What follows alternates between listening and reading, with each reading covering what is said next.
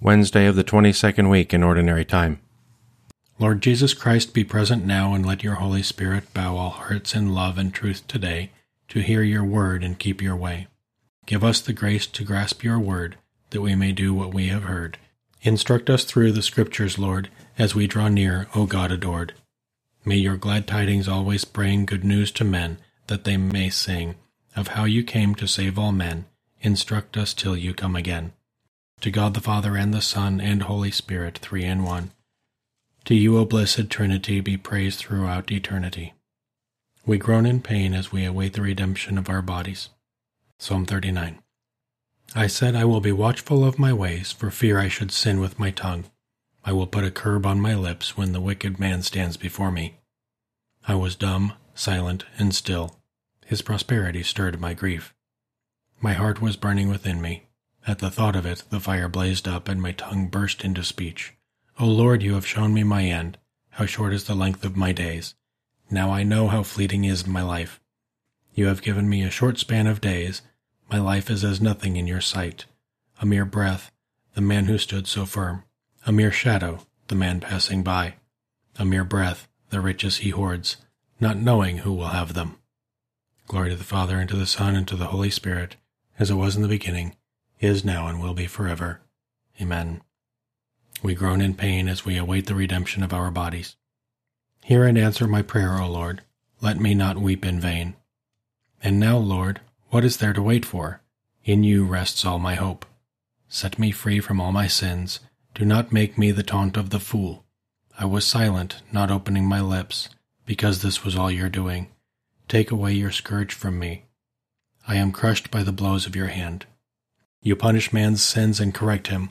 Like the moth you devour all he treasures. Mortal man is no more than a breath. O Lord, hear my prayer. O Lord, turn your ear to my cry. Do not be deaf to my tears. In your house I am a passing guest, a pilgrim like all my fathers. Look away that I may breathe again, before I depart to be no more. Glory to the Father, and to the Son, and to the Holy Spirit, as it was in the beginning, is now, and will be forever. Amen. Through your Son you taught us, Father, not to be fearful of tomorrow, but to commit our lives to your care. Do not withhold your Spirit from us, but help us find a life of peace after these days of trouble. Hear and answer my prayer, O Lord. Let me not weep in vain.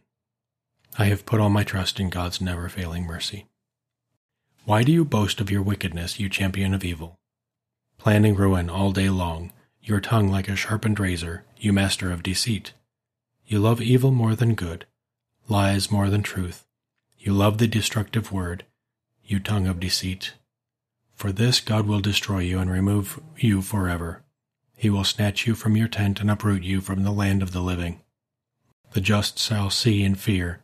They shall laugh and say, so this is the man who refused to take God as his stronghold, but trusted in the greatness of his wealth, and grew powerful by his crimes. But I am like a growing olive tree in the house of God. I trust in the goodness of God forever and ever. I will thank you forevermore, for this is your doing. I will proclaim that your name is good in the presence of your friends. Glory to the Father, and to the Son, and to the Holy Spirit, as it was in the beginning, is now, and will be forever. Amen. Father, you cut down the unfruitful branch for burning, and prune the fertile to make it bear more fruit. Make us grow like laden olive trees in your domain, firmly rooted in the power and mercy of your Son, so that you may gather from us fruit worthy of eternal life. I have put all my trust in God's never-failing mercy. I put my trust in the word of the Lord. All my hope is in him. A reading from the book of the prophet Jeremiah. In the beginning of the reign of Jehoiakim, son of Josiah, king of Judah, this message came from the Lord. Thus says the Lord, stand in the court of the house of the Lord and speak to the people of all the cities of Judah who come to worship in the house of the Lord. Whatever I command you, tell them, and omit nothing. Perhaps they will listen and turn back, each from his evil way, so that I may repent of the evil I have planned to inflict upon them for their evil deeds.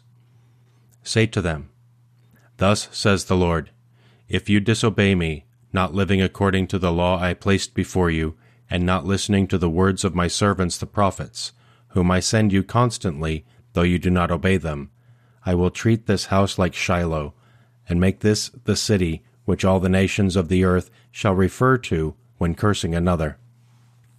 Now the priests, the prophets, and all the people heard Jeremiah speak these words in the house of the Lord. When Jeremiah finished speaking all that the Lord bade him speak to all the people, the priests and prophets laid hold of him, crying, "You must be put to death. Why do you prophesy in the name of the Lord? This house shall be like Shiloh, and this city shall be desolate and deserted."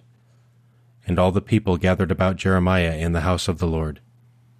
When the princes of Judah were informed of these things, they came up from the king's palace to the house of the Lord, and held court at the new gate of the house of the Lord. The priests and prophets said to the princes and to all the people, "This man deserves death. He has prophesied against this city, as you have heard with your own ears."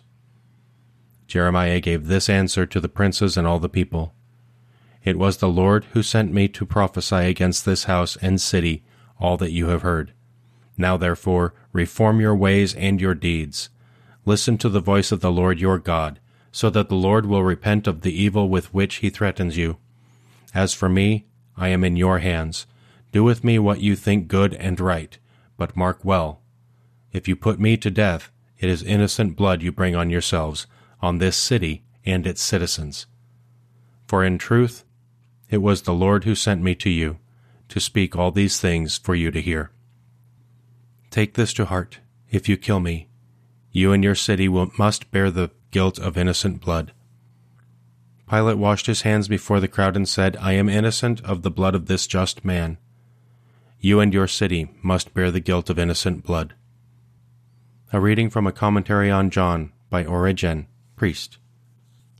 "Destroy this temple, and in 3 days I will raise it up." It seems to me that Jesus meant the Jews in this episode to stand for sensual men and those desirous of carnal and sensual things. These Jews were angry at his expulsion of the people who were turning his Father's house into a market. So they asked for a sign to justify these actions, a sign that would show that the Word of God, whom they refused to accept, was acting rightly. The Savior's reply combines a statement about the temple with a prophecy about his own body. For an answer to their question, "What sign can you give to justify your conduct?" he says, "Destroy this temple, and in 3 days I will raise it up." Indeed, I think that both the temple and the body of Jesus can be seen in a single perspective as a type of the church. For the church is being built out of living stones. It is in process of becoming a spiritual dwelling for a holy priesthood, raised on the foundations of apostles and prophets, with Christ as its chief cornerstone. Hence it bears the name temple. On the other hand, it is written, "You are the body of Christ," and individually members of it. Thus, even if the harmonious alignment of the stones should seem to be destroyed and fragmented, and, as described in the 21st Psalm, all the bones which go to make up Christ's body should seem to be scattered by insidious attacks in persecutions or times of trouble, or by those who in days of persecution undermine the unity of the temple, nevertheless, the temple will be rebuilt, and the body will rise again on the 3rd day, after the day of evil which follows. For the 3rd day will dawn upon a new heaven and a new earth, when these bones that form the whole house of Israel are raised up on that great day of the Lord, when death has been defeated. So the resurrection of Christ, accomplished after his suffering on the cross, embraces the mystery of that resurrection of his whole body. For just as that physical body of Christ was crucified and buried and afterward raised up, so in the same way the whole body of Christ's holy ones has been crucified and lives no longer with its own life. For each of them, like Paul, makes his boast of nothing else but the cross of our Lord Jesus Christ, by which he has himself been crucified to the world and the world to him. But each Christian has not only been crucified with Christ and crucified to the world, he has been buried with Christ too, as Paul tells us, "We have been buried with Christ." But as though already in possession of some pledge of the resurrection, Paul goes on to say, "And we have risen with him." Your body is the temple of the Holy Spirit who lives within you, whom God has given you. You are not your own any more. You were purchased at a great price. You should then honor God in your body. You shall not defile yourselves. You shall be holy, for I am holy. You should then honor God in your body. Let us pray. Almighty God, every good thing comes from you. Fill our hearts with love for you, increase our faith, and by your constant care, protect the good you have given us. We ask this through our Lord Jesus Christ, your Son, who lives and reigns with you and the Holy Spirit, one God, forever and ever. Amen. Let us praise the Lord and give him thanks.